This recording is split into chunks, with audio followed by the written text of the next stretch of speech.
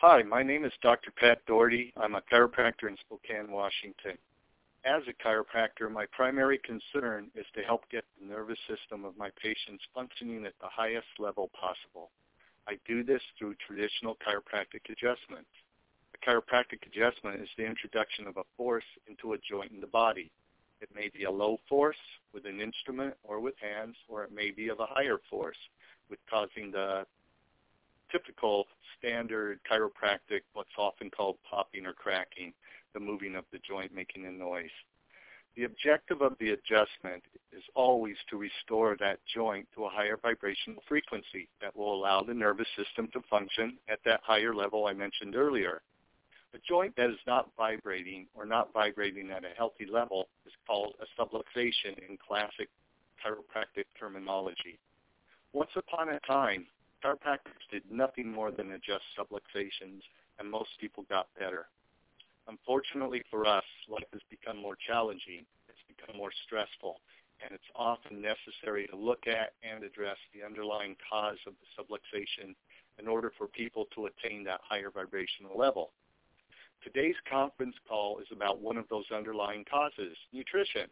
The subject is largely about food, but just as the chiropractic adjustment is about energy and vibration, so is food and nutrition about energy and vibration. Some foods vibrate at a healthier level than others. The healthier the vibration, the more the food will help the nervous system vibrate at a healthier level, and a healthy nervous system is the key to having a body that is efficient when it comes to staying healthy. Now, efficiency in staying healthy is all about stress. Stress has often gotten a bad rap.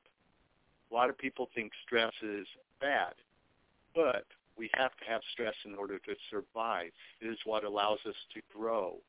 It's what allows us to thrive in life. So how we have to look at it is good stress versus bad stress. And stress comes in three forms: physical, chemical, and emotional. Nutrition is going to be one of the chemical stressors, among other things like toxicities. So we have stress, which can be good for us or bad for us. And that is what epigenetics is all about. Up until about 10 years ago, we thought that people's health would be determined by genes. So they did this Human Genome Project in order to find out how they could prevent every disease under the sun that they had ever thought to name.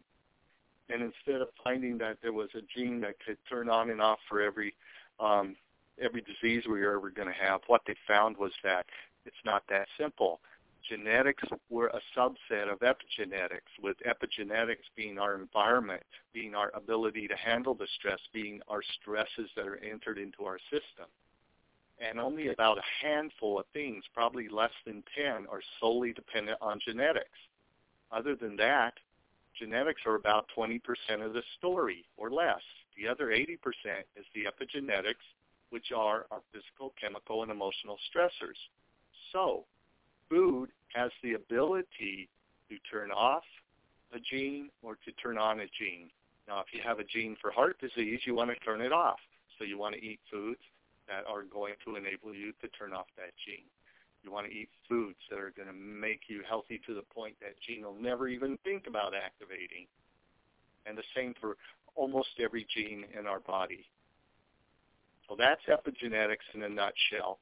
And it's what we really are leaning towards when it comes to ascertaining whether we're going to be healthy or not in this world. So food is a very important part of that. We have a piggy bank, so to speak, where we can put good things in it and bad things in it, and that's going to determine how we handle an overload of stress in our life.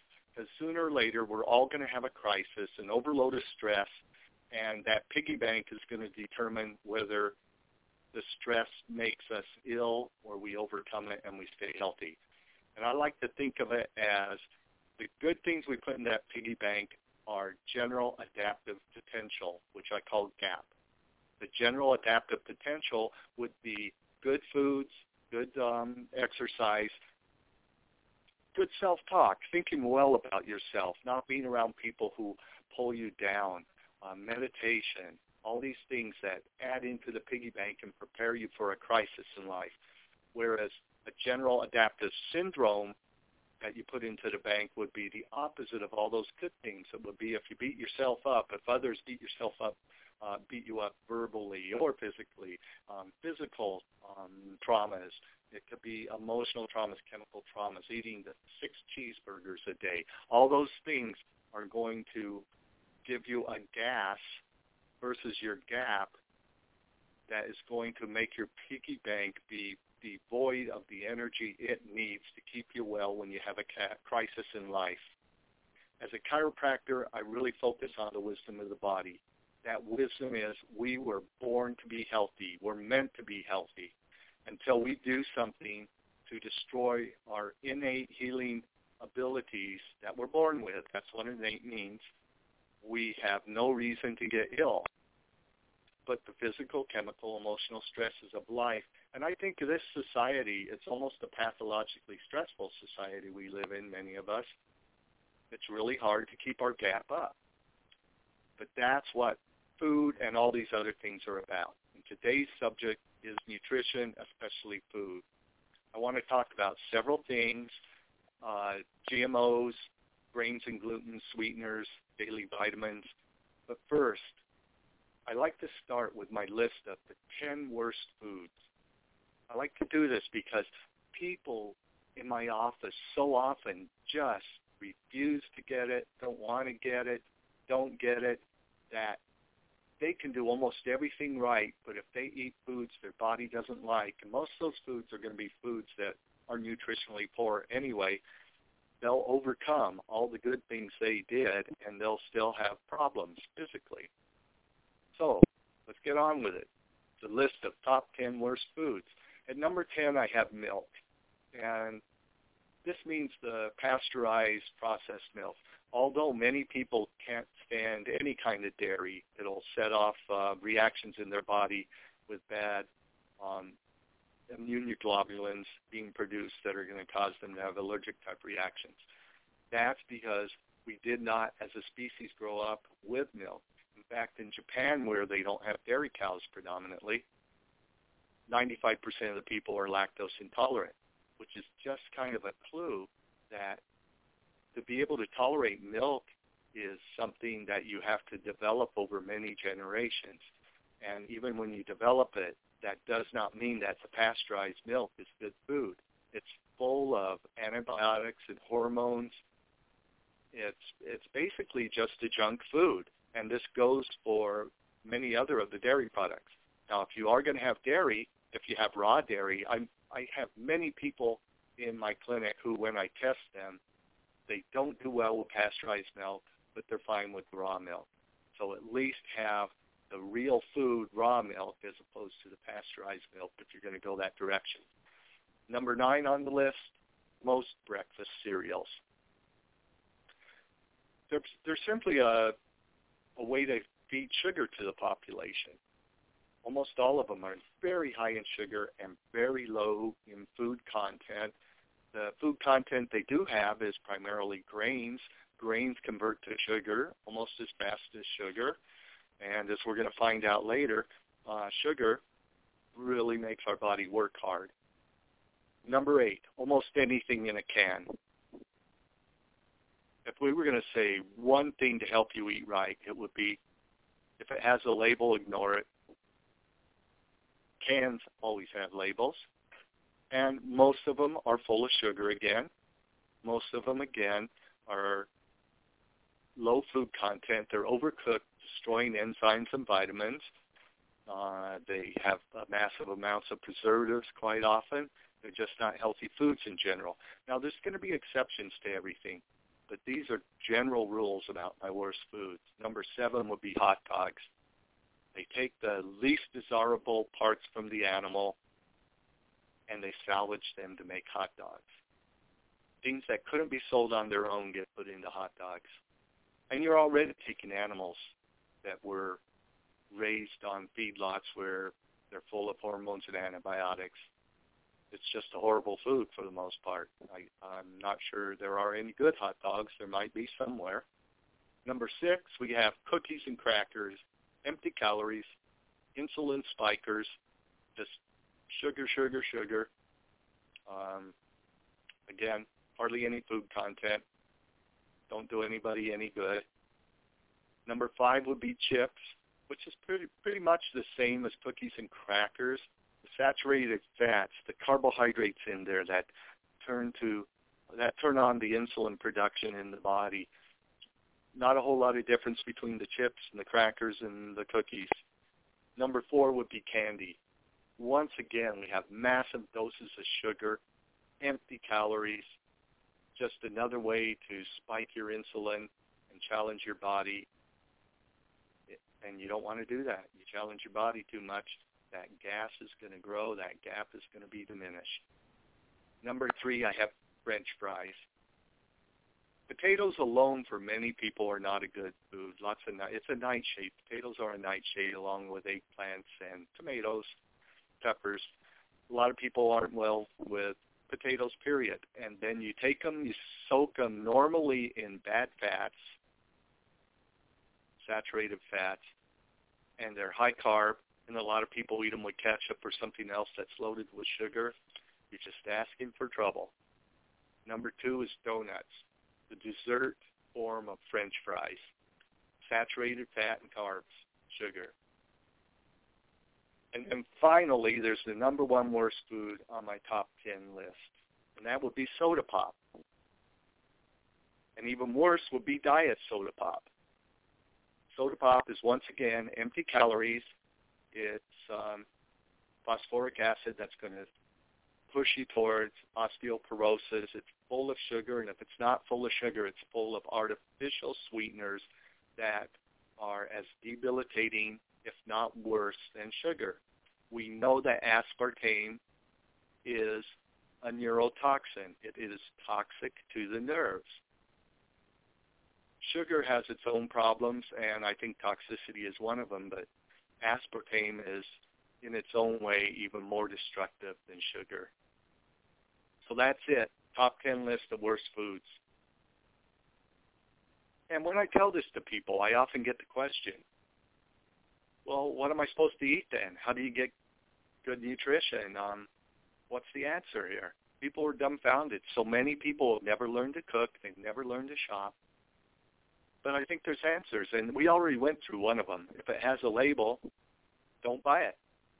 And that's not to say I never buy anything with a label, because there are exceptions. But 5 rules. Eat foods that are fresh and real. This means fruits, vegetables, maybe grains if you don't have a reaction to them, maybe beans if you don't have a reaction to them, and meat. Real foods, no labels. You have to prepare them. Well, some of them you can just eat. You can just eat an apple. Eat organic whenever possible. I think this is becoming more and more of an issue as the earth becomes more and more polluted.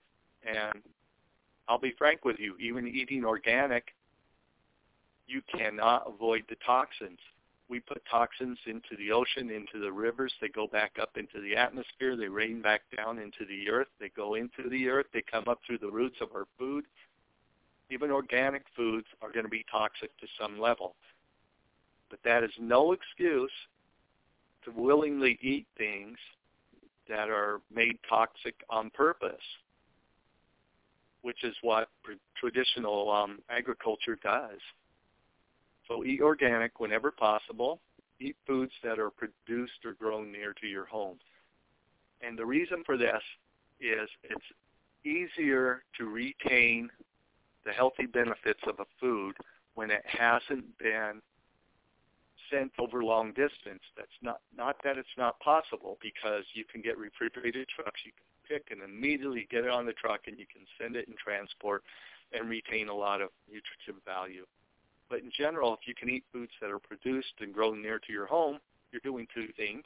You're generally getting higher nutrition content, and you're supporting people who are trying to make a change in this world that's going to allow us all to be healthier by producing real food. I'd say eat at least 5 servings a day of vegetables, and preferably vegetables that are not grown underground, especially the brightly colored ones, the greens, the reds, the leafy things. That's where you get the most nutrition. And number 5 would be learn how to cook. Again, I have so many people in my office when I give them insights on how to be healthier in this nutrition field, they can't even fathom cooking. They don't know how to do it. And I will tell you, it's not that hard. There's tons of things you can do that aren't difficult, don't take that much time. So number 6 would be eat fermented foods. Fermented foods have an immense nutritional value. And what we find is if you go and look at societies in the world where people live a long time, in just about every society like that, there is some kind of fermented food that is a staple in their diet. So, again, this is just some basic things. To get into depth would take a whole day seminar, if not more. And so if you want more information, you're going to have to seek that out. Seminars with me, seminars with other people, with the information on my website, which I'm going to pitch right now, www.spokane-chiropractic.com. If you go there, there's an immense wealth of information, a lot of stuff I've written. There's content banks with information on just about everything. The Doctor's Resource Guide is just so full of information, just about any subject you can imagine. So let's go on. I think the next subject that I'd really like to talk about would be GMOs. Genetically modified organisms. This is a hot-button subject right now in my state, Washington, because there's a vote coming up wanting to require food producers to label their foods, whether they're GMO or not. And, gosh, GMOs, basically it's people fooling with nature's goodness, saying, we can do this better. And nature does that on its own. It's like foods modify, they evolve through time. And some of the things we do aren't that bad.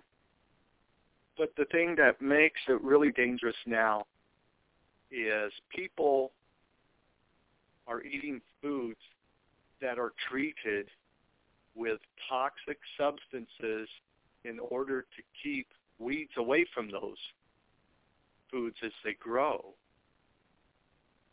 We're eating those toxic substances when you eat those GMO foods so often.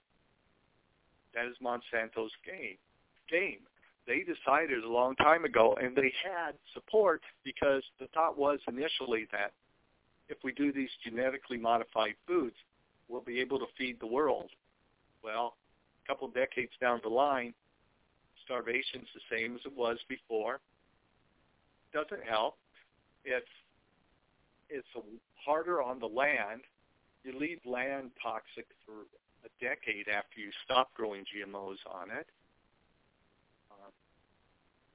There's really no reason to have GMOs, and it's something we got to get rid of in the world. And if you buy GMO foods, we're not going to get rid of it. It's a political thing. Our politics demand that we support Monsanto, which is really ironic. Because if you go back to the last couple of presidencies, the Bushes ate organic. The Obamas have an organic White House garden. Yet they're pushing the investment in international trade towards biotech foods. And studies show us there are no higher yields with these Monsanto foods. So if you want to be safe, you avoid them. They add genes to GMOs that include bacteria, virus, insect, animals, and human genes that are built into these foods. They just aren't natural. This is nothing nature could ever do, even though nature evolves in the food world. So I'm really going to encourage you to just say no to GMO. Another area that is really important that I see in my office all the time that just makes people want to cry is the grains and gluten area. So many people test to be gluten intolerant, and a ton of those test to be grain intolerant.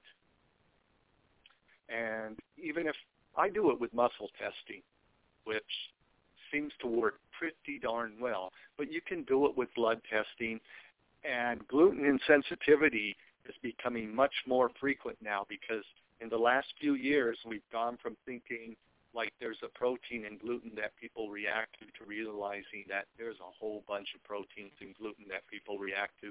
And as they continue to find more and more of these proteins, they find more and more people who have gluten insensitivity. Now what this means is people eat gluten and they start having reactions. And sometimes they're very subtle. They might get a little stuffed up. Sometimes it's just over time they have pains in their joints. Their wrists ache a lot. Their fingers ache a lot, this kind of thing. And the reason is when you have an insensitivity, when you have an allergy to a food, you're creating inflammation in the body. That's the biochemistry of the whole insensitivity allergy thing. So you can't eat them without having something happen. Some people, it's so obvious that they know they shouldn't eat. Like they just break down and they're sick like they have cold or flu, and so they know they shouldn't eat them. But you wouldn't believe how often it happens in my office where somebody actually does give up the sugars, does give up the gluten and the grains, and headaches that have been going on for a decade go away. Joint pains have been going on for a decade go away. But it doesn't happen enough because it's so hard to convince people that grains, that gluten are bad for them. And people don't know what to eat when you tell them they can't have grains and gluten. I'm going to throw sugar in here, and here's why. Grains, gluten, and sugar, they all do the same thing. They get into the body, and they force the pancreas to start producing insulin. The job of the insulin is to gobble up your sugars so that they don't hang out in the body. Grains and gluten, they break down into carbohydrates, which is what sugar is, very quickly in the body for the most part. And you have a finite ability to produce insulin. You produce insulin and you gobble up all of the carbohydrates you can. But then if you don't gobble up all of them, they're going to hang out and they're going to turn into triglycerides. Now here's the part that often gets people to say, I'm going to do this. Triglycerides are what makes you fat. It's not fats that make you fat. Triglycerides are like food for fat cells. Fat cells are like a balloon. They're just innocuous little cells going around in the body. And if you don't feed them with triglycerides, they don't get big. But like a balloon, you start blowing into them, and you're blowing those triglycerides into them, they grow, and they grow, and they grow, because fat cells have an insatiable appetite. They have an amazing ability to expand.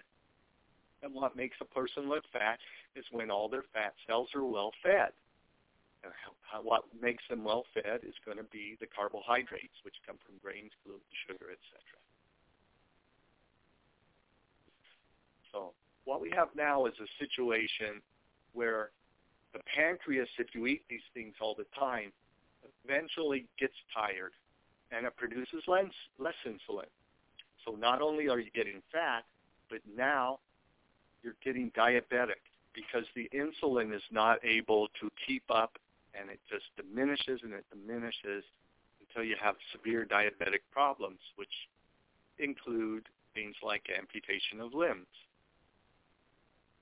So I think it's really important that people find out whether they are reactive to sugar, grains, and gluten, because we have an obesity and a diabetic epidemic in this country.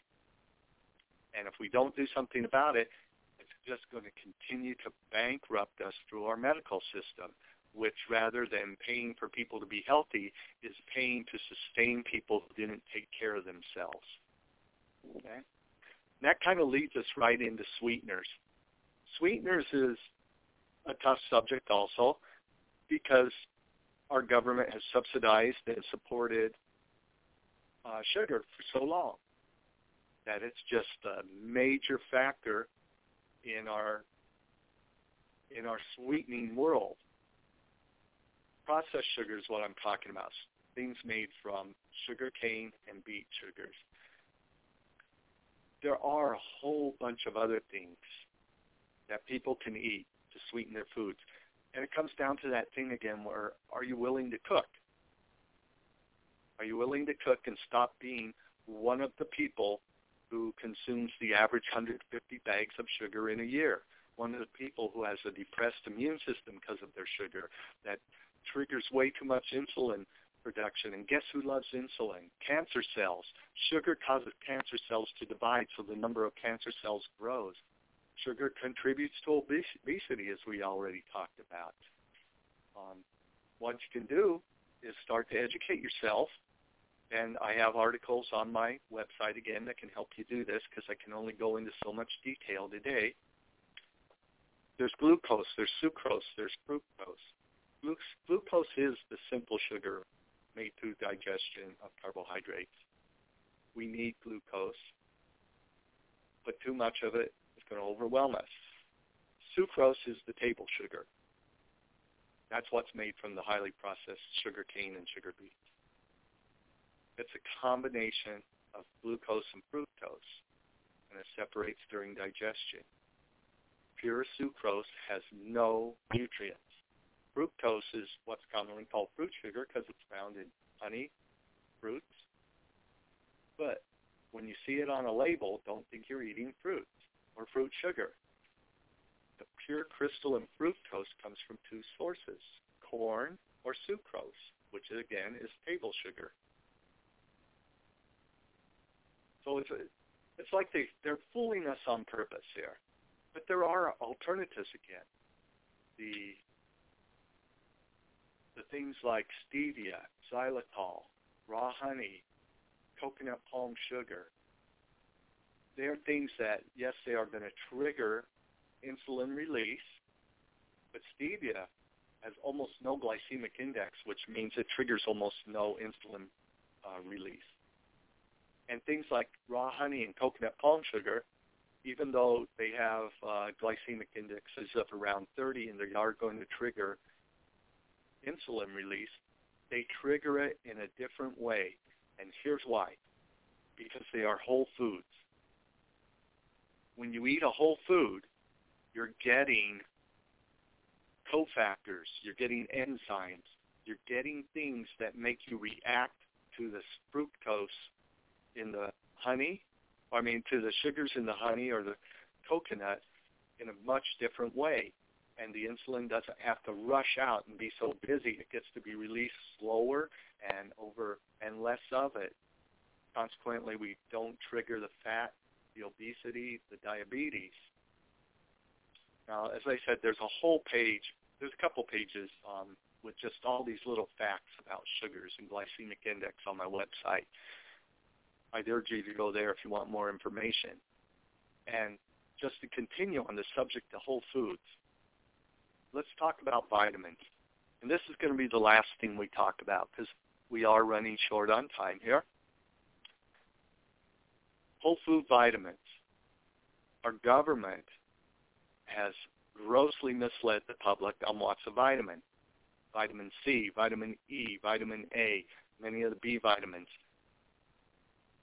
Our government has decided you take one active ingredient out of the actual vitamin that nature produces, and that's what you get to call a vitamin. If you present the whole vitamin, the government, the RDA, the FDA will not allow you to call that the vitamin. The only thing you can call vitamin C is ascorbic acid. Ascorbic acid, when you remove it from all the cofactors and enzymes, has very little effectiveness in the body. Yet that's what we're stuck with. So what I advocate is if you're going to take vitamins, don't waste your money on these highly processed chemical aberrations. Get a whole food vitamin. Now, this is tricky because when you get a whole food vitamin, you'll look at the side of the label and it's going to say there's hardly any vitamin C, there's hardly any vitamin A and vitamin E, and you're going to think, well, this isn't a very good value. But the trick is you don't need near as much because in its true form, the vitamins are very active, as opposed to in the chemical form, they're not very active. So consequently, you're going from 1,000 milligrams of C down to 75 milligrams of C, and you're getting a whole lot more benefit from it. Whole foods, whole food vitamins. You eat whole foods, you eat whole food vitamins, you can start getting your nutrition levels back up. You're going to be a healthier person. You're going to build your gap. You're going to diminish your gas. When there's a crisis in life, you're going to do a much better job of responding to it. That's how we stay healthy. And I'm going to leave you on that note. We all deserve to be healthy, but we have to work at it because this world is full of misinformation. And thank you so much for being on this call today. Again, the website is www.spokane-chiropractic.com. My phone number is 509-327-4373. If you're in the area, make an appointment. We'll look at you from a physical level. We'll look at you from a chemical level. We'll look at you from an emotional level. Thank you so much for being here. It's been a pleasure. I'll talk to you again soon. This is Dr. Pat Doherty. Bye.